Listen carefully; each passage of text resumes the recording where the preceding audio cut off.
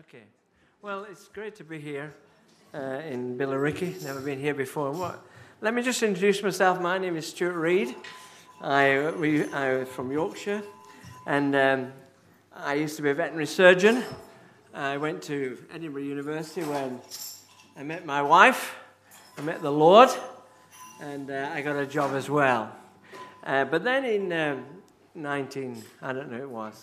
God called me out of it and called me to the Baptist ministry.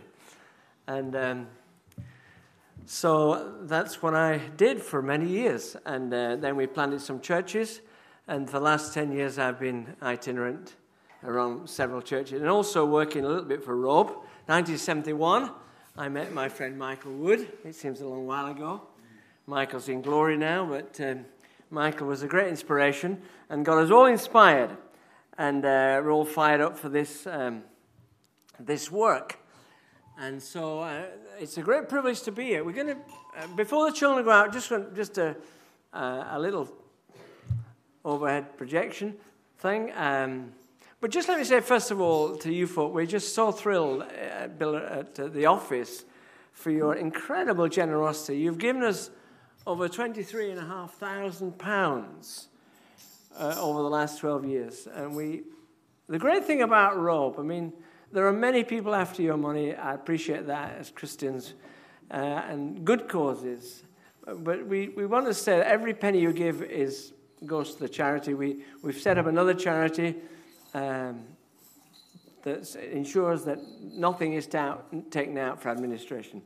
But before the children go out, we're just going to show a little, on this Harvest Sunday, just a little projection thing about Central America. I have grandchildren in North America, and I've been to South America many times, but I've never been to Central America. But it's incredibly, if you read Paul Thoreau's book, he said it's some of the poorest parts of the world. And we're going to look at just for a few minutes in San Salvador, about Abilene and Tinturao, which Michael and some of us have been following for many years.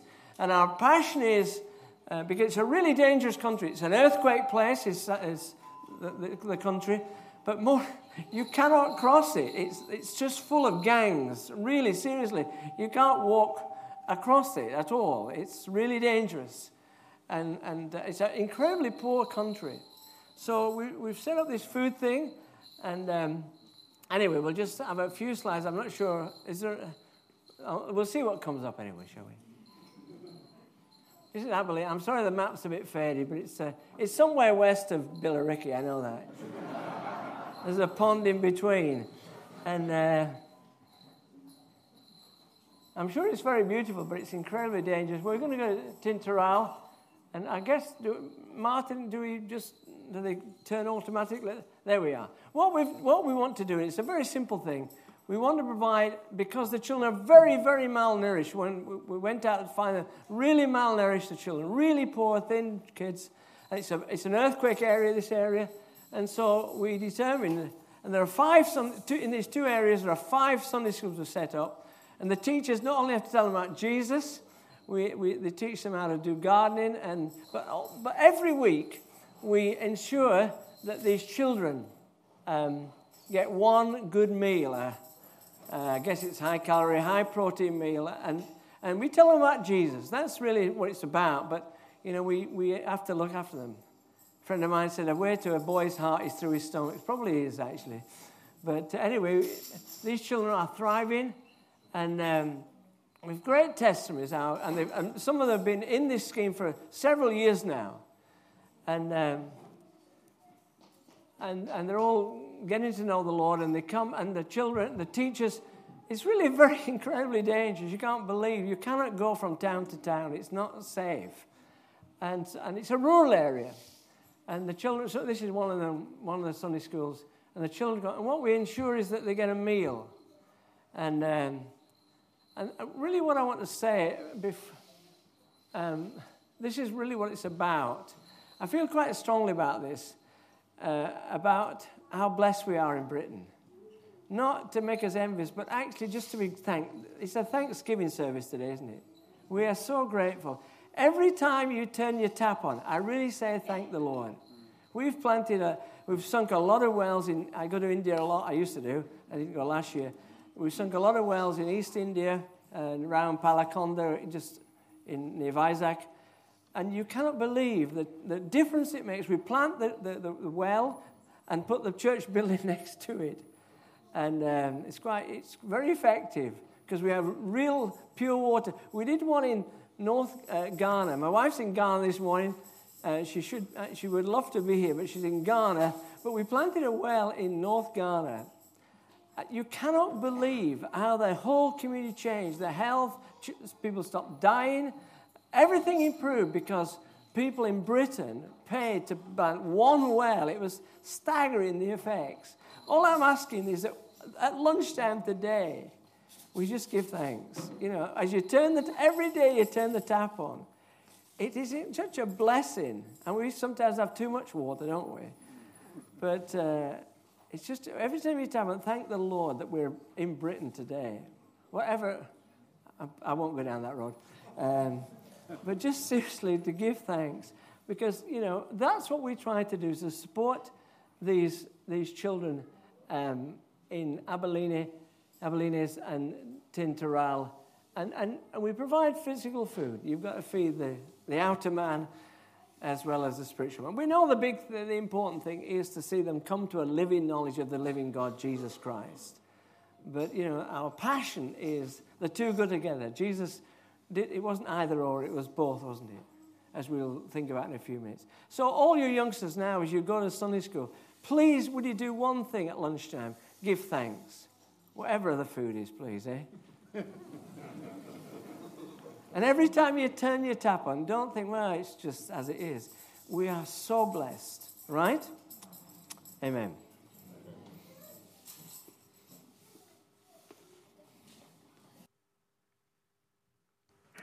Well, thank you very much. Thank you, Norbert. Thank you, Christine, and your merry band for such wonderful worship.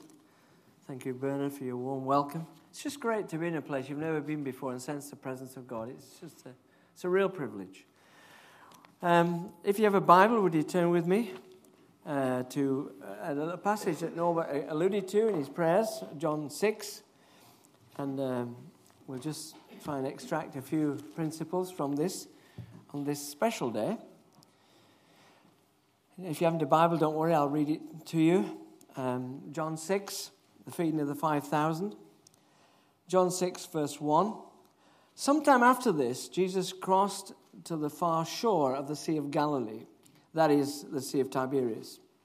And a great crowd of people followed him because they saw the miraculous signs he had performed on the sick.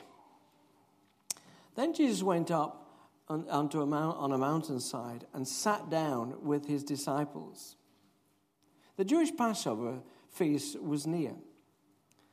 When Jesus looked up and saw a great crowd coming towards him, he said to Philip, "Where can we buy bread for these people to eat?" He asked this only to test him, for he already had in mind what he was going to do. Philip answered him, 8 months' wages would not buy enough bread for each one to have a bite. Another of his disciples, Andrew, Simon Peter's brother, spoke up. "Here is a boy with 5 small barley loaves and 2 small fish. But how far will they go among so many?" Jesus said, "Make the people sit down." There was plenty of grass in that place. And the men sat down, about 5,000 of them. Jesus then took up the loaves, gave thanks, and distributed to those who were seated as much as they wanted. He did the same with the fish.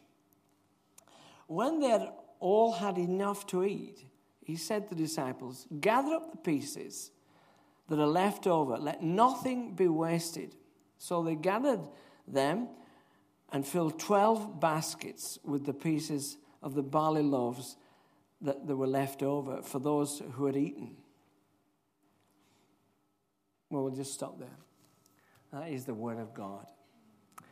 Well, let's just look at this quickly and just, there are three really major principles. The first thing, obviously, is the need.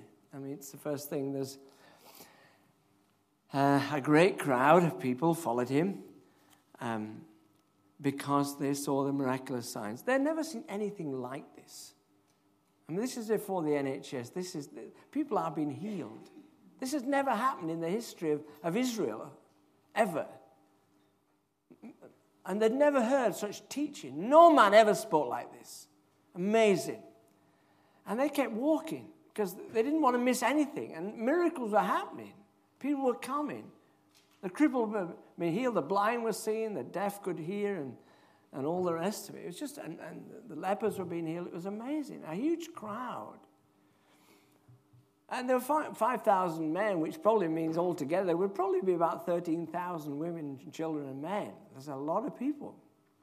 And because after a while, they realized that they're hungry. And the kids' stomachs will start rumbling, and they'd start mentioning it, to put it mildly, to their parents. And they'd run out of food. They'd run out of food days before. And there were no sort of corner shops around there. And they sort of following. And they went on for day after day. And it'd gone up from the northeast corner of Galilee up to the Golan Heights way, probably for some peace to be with the disciples. And this huge crowd. This is a huge football crowd, isn't it? 13,000, that's a lot of people. And they've nothing. They've nothing. Now, the first thing I want to say is this, and the first thing in Britain, in Billerica this morning, in your home, is need, and in the world. That's the thing that's presented itself. Now, you don't have to tell me the call on our purses for charity and for many things. We've a massive earthquake in Indonesia, and you could cite other situations. We get in the office at the Rope, get things all the time. And then there are things you support, the charities you support. There's colossal need in the world, colossal need. And then you come this morning and, you've need in your family. If you're like my family, you've problems with the kids and grandchildren. And then there's the church. And you look at, we have a big house group. I mean, the problems in that house group are phenomenal. It was less than 20 people. The need is huge. And you come this morning, maybe you've come this morning with great needs that perhaps you haven't shared. And then there's the lost in Billericay, in Essex, in Britain. People going to a lost hell, a lost eternity without Jesus Christ. And you think, what do we do? The need is phenomenal, isn't it? That's the presenting thing. If our eyes are open, the need is there. And then, in your personal life, we haven't had time to go into that, the needs that you bring. And to say another thing, your friends and family and at work. And how can we help? Because then now you've got this problem. Jesus has got this great crowd in front of him. Great crowd, as far as the eye can see, 13,000 probably. And he says look what he says, this is interesting, how shall we buy bread for these people to eat? We? I mean, these 12 lads don't go around with they're not a lot of plastic in their pocket to cash, they've not a lot of money, to put it mildly. There's a treasurer whose hand's always in the till. We know about him. But where shall we? So how are we going to... seriously, we come this morning. We're realistic people as Christians, right? We're realistic. These are real needs. They're not theological, hypothetical, philosophical needs. These are real needs. Let's look how he does it. First of all, he goes to the disciples, the lads, the 12 lads around him. And it's in all the Gospels, this. So this is a true story, if ever there was a true story. And he says to the disciples, this is in the Luke passage, send the crowd away so that they can go to the neighboring villages and countryside to get food and lodgings. Now, it's not as easy as that, I guess. There's no Sainsbury's or Tesco's or Waitrose, just around the corner. There's no convenience store. This is up at, going toward the Golan Heights. If you've been up there, in those days there are no corner shops, and all the traders have sold their wares to the crowd. And but the first thing the disciples say is, send them away. Now, that's my first response very often. Not because I'm a Yorkshireman, but, somebody else will do it. Send them away. There must be some local shop, some takeaway nearby. But there isn't. But the first response, alas, by these 12 young men is, just get rid of them. And that's the natural response of all of us. I have enough problems. Just send them away. Anyway, so the next, he goes to Philip. Now, Philip's a local man. Philip knows the area. Philip is he knows that area. He knows it well. And the thing about Philip, he has local knowledge, you see. He uses his head, but he thinks like an unbeliever. He thinks like an ordinary man, as it were. And he says, 8 months' wages could not buy enough bread for each one of them to have a bite. He does his homework. He's the accountant. He does his homework. Let me work it out. Let's work it out. We'll go to Marks and Spencer's, get a sandwich. We took in £10,000. He said, where are we going to get that? I said, 8 months' wages. It's a lot of money. We don't have it. You see, he thinks coolly. Where are we going to find the money? That's the first response of us as people, apart from send them away. The next thing, well, okay, then how are we going to meet it? And the problem is this: he thinks without God, and we do that many times. He thinks without the person standing next to him, Jesus Christ. And that's after we think rationally. Many of the times, becoming a Christian is starting to renew our minds, so we start thinking through the eyes and mind of God. And Philip doesn't think that way. Now, the first thing you have to learn, I hope you won't mind doing this. We're doing this. Let's assume this is the Sunday school class. Can we do that? The first lesson you have to learn is this: bigness is not a problem with God. Right? Would it be too humbling to say that? Could we say that? Bigness, let's all say it, shall we? Bigness is not a problem with God, right? Very good. We'll get louder as we go on. And anyway, the next one is Andrew. Now, Andrew does his bit. Andrew, anybody bought sandwiches? Anybody? Not a sort. Anyway, he finds a lad.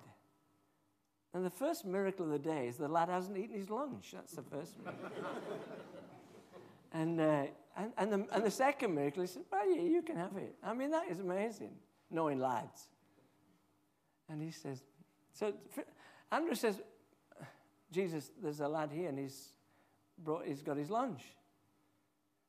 It's only 2 bits of fish fingers and 3 little rolls, as it were. But anyway, he hands it to Jesus. Now, he has to see this. The second principle is this. It's very simple this morning. Smallness is not a problem with God. Right? Do you think we could say that? Smallness is not a problem with God. Very good. Right. And then, well, let's look at Jesus himself. Let's look at the person who is the center of the story. And John is writing to show us this amazing person. You remember Mark, when his gospel, they're all different, the gospels. Mark's gospel, imagine a football field. Mark is, you're on the touchline. You're really close to the action. That's his action. That's like Mark's gospel, really at the action. Matthew, you're up in the stand. You can see a bit more. You can see the whole field, as it were. You're up in the stand. Luke, you're up in a huge gantry, and you can see not only the field and the stadium, you can see the whole countryside. You've got a better view, a bigger, wider view, I should say. John is like up in a big air balloon. And he wants you to see the whole world. He wants you to have the big picture. And so that's his desire. He said, I want you to get the big picture that's happening. Because remember, John's gospel, the first 12 chapters are big in itself. Signs. A sign is a thing which is not too big in itself. I try to find my way to Billericay in the morning. It's amazing how many people in Essex don't know how to get to Billericay. How I asked this morning. Including me, absolutely. And but a sign is quite, it's perhaps a metre across. And but Billericay is a big town. But the sign is quite small. And these signs, these things that Jesus, it's pointing to something bigger, the greatness of this person. And so John said, I want you to see what these signs, in themselves, they point to this person. And he comes to this. And see, John's gospel John says, I've written these things that you might believe that Jesus is the Christ, the Son of God. That's why I'm writing these things. I'm giving you facts, evidence. So Christianity is not based on theory, it's based on facts. John said, I'm giving you these facts so you might believe and then respond accordingly. And it's here presented Jesus in many ways. He presents him here almost as the new Moses. Isn't it interesting? He puts him for no reason, apparently, in verse 4. The Jewish Passover was near. Why does he put that in? Well, it's very significant to anybody. Because he's saying, Moses was great. The great hero of Israel are greater than Moses is here now. And just as Moses, God actually through Moses, fed the multitude, something greater than Moses is here, if you can only see it. And John wants to see it. And he wants to see that an important event in the history of the nation is going to happen. And they will see a new man, a new prophet. Remember in Deuteronomy 18, they're looking for the prophet. They're always looking for this man that God would send. And he comes, and the Jewish Passover's near. And remember, God gave this manna, whatever it is, from heaven, and they picked it up. Well, something greater than him is here now. God himself has come. The great Creator Lord has come. And just as Moses fed under God the Jewish people in the wilderness, so now in the Galilean desert, high above Galilee, God is going to do it again through his Son.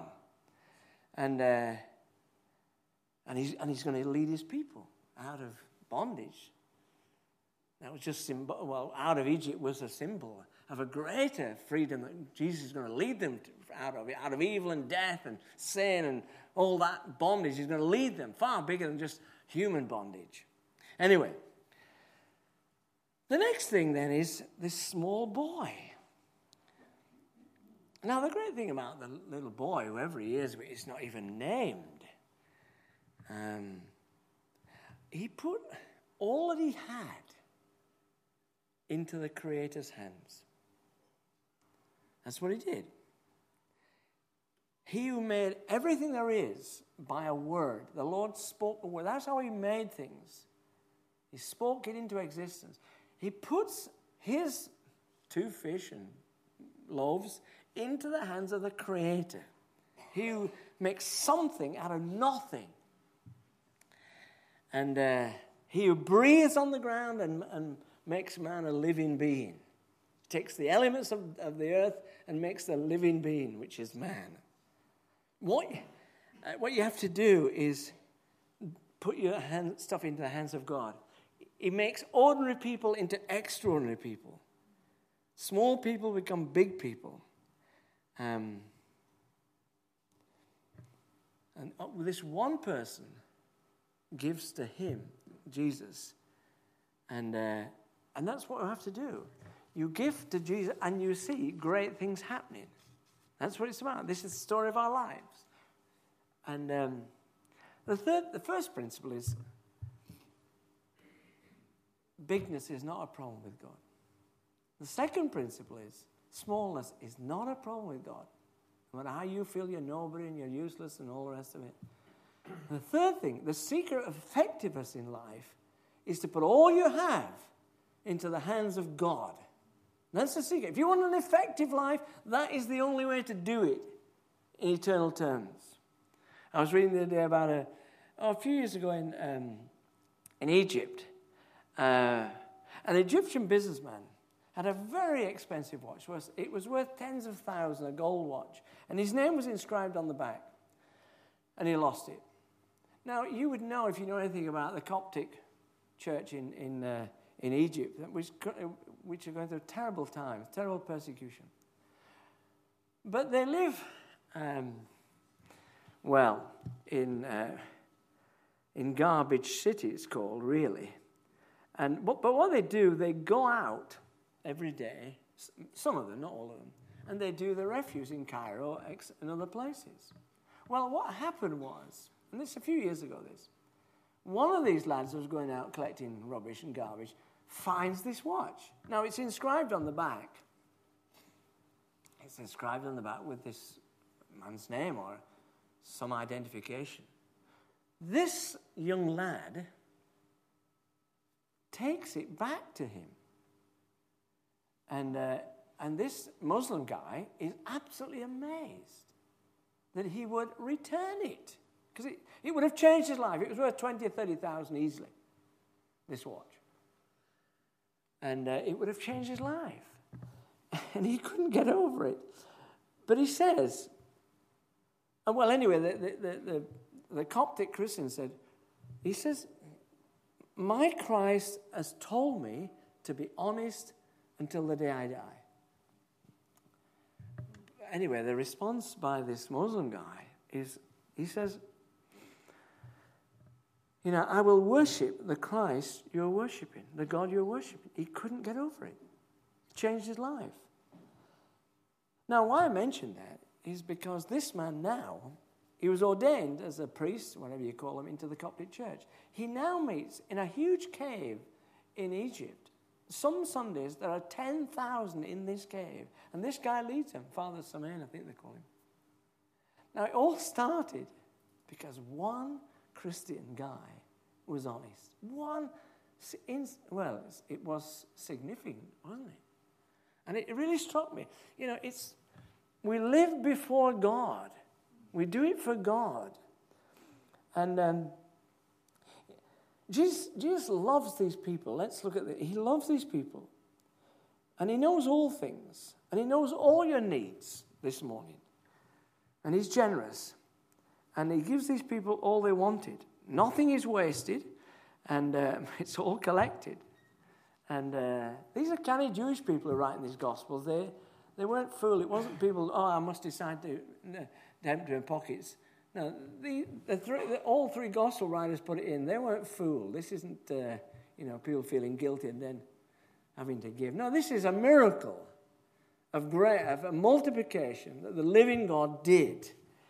And like Moses, he leads his people out of the mess they're in. And that's what it's about. And that's what it's about in our life and your life. Sometimes he withdraws at time because he won't be controlled by men. But here in Billericay this morning, he is present by his Spirit. And that's why you're here this morning, because he speaks to you. He is speaking to you this morning. This is what he would say to you, And you come, well, how can I make a difference in life? How can I make a difference in life? Well, the secret of effectiveness is to put all you have into the hands of Jesus. If I had time, I could give you 1,000 testimonies, a dozen testimonies. The secret of effectiveness is to put all you have into the hands of Jesus. Can we say that? The secret of effectiveness is to put all you have into the hands of Jesus. That's it. The first principle is bigness is not a problem with God. The second principle is smallness is not a problem with God. The third principle is the secret of effectiveness is to put all you have into the hands of God. And if you were watching Dragon's Den, you'd probably have to say, count me in. I'm going to do that, you know. Now, the thing is, Christ will not, you can't buy 10% into him. I'm sorry about that. Or 20%. You've got to, we sing, love so amazing, so divine, demands my life, my soul, my whole. Well, we haven't got all that stuff, but you've got yourself, you know. And that's what he asks. And that's what he calls us to. And I'm sure if you were there, somebody said, man, you would not believe what happened. What happened? And we had free lunch. It was just amazing. I don't know where it came from. Now there was food everywhere. Amazing. Impossible. For we believe in an impossible God. We're not just into rational ethics. We believe in a God who moves supernaturally, miraculously. Our whole faith is based on one thing. God raises the dead. That's the standard miracle. And that sets the pattern for all our life. Now, we're not wacky and crazy people, in one sense, but we are committed to a God who is alive in Bellariki this Sunday morning, who can meet your needs. What he asks is that we commit our lives to him, you know. He said, well, it's impossible. I'm a pastor, you know. I said, it's impossible. Well, actually, this is how it works. It's very simple. This is how it works. You put your life into the hands of Jesus. And that's how it works. It's not always quick, but it's always certain. You know? Well, you say, I've got this huge problem. What shall I do? I tell you what you should do. You put it into the hands of Jesus. Some of you, even this morning, need to cast your care on him because he cares for you. His shoulders are bigger than yours.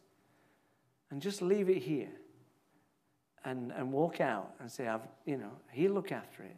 Now, I know that's not as easy as it sounds. Because if you're like me, you've got a PhD in worrying. You know, I know that thing. But you have to teach yourself to do that. And but you say, well, I'm just a nobody. I'm not a leader. He specializes in making somebodies out of nobodies. But I'm not very bright. I didn't have a great education. He delights to use anybody's. A young lad. Who'd have thought? He didn't even use one of the disciples. He uses a lad who gives his packed lunch. You know? You say, I want my life to count. Well, the secret of effectiveness is to put all you have into the hands of Jesus. You know, there's a man called William Booth. I go around the world, I have been. It's amazing where you go and you see the Salvation Army. You know, no matter what they are now, but their effectiveness is amazing. And somebody said to General Booth, you know, how do you do it? What's the secret of your life?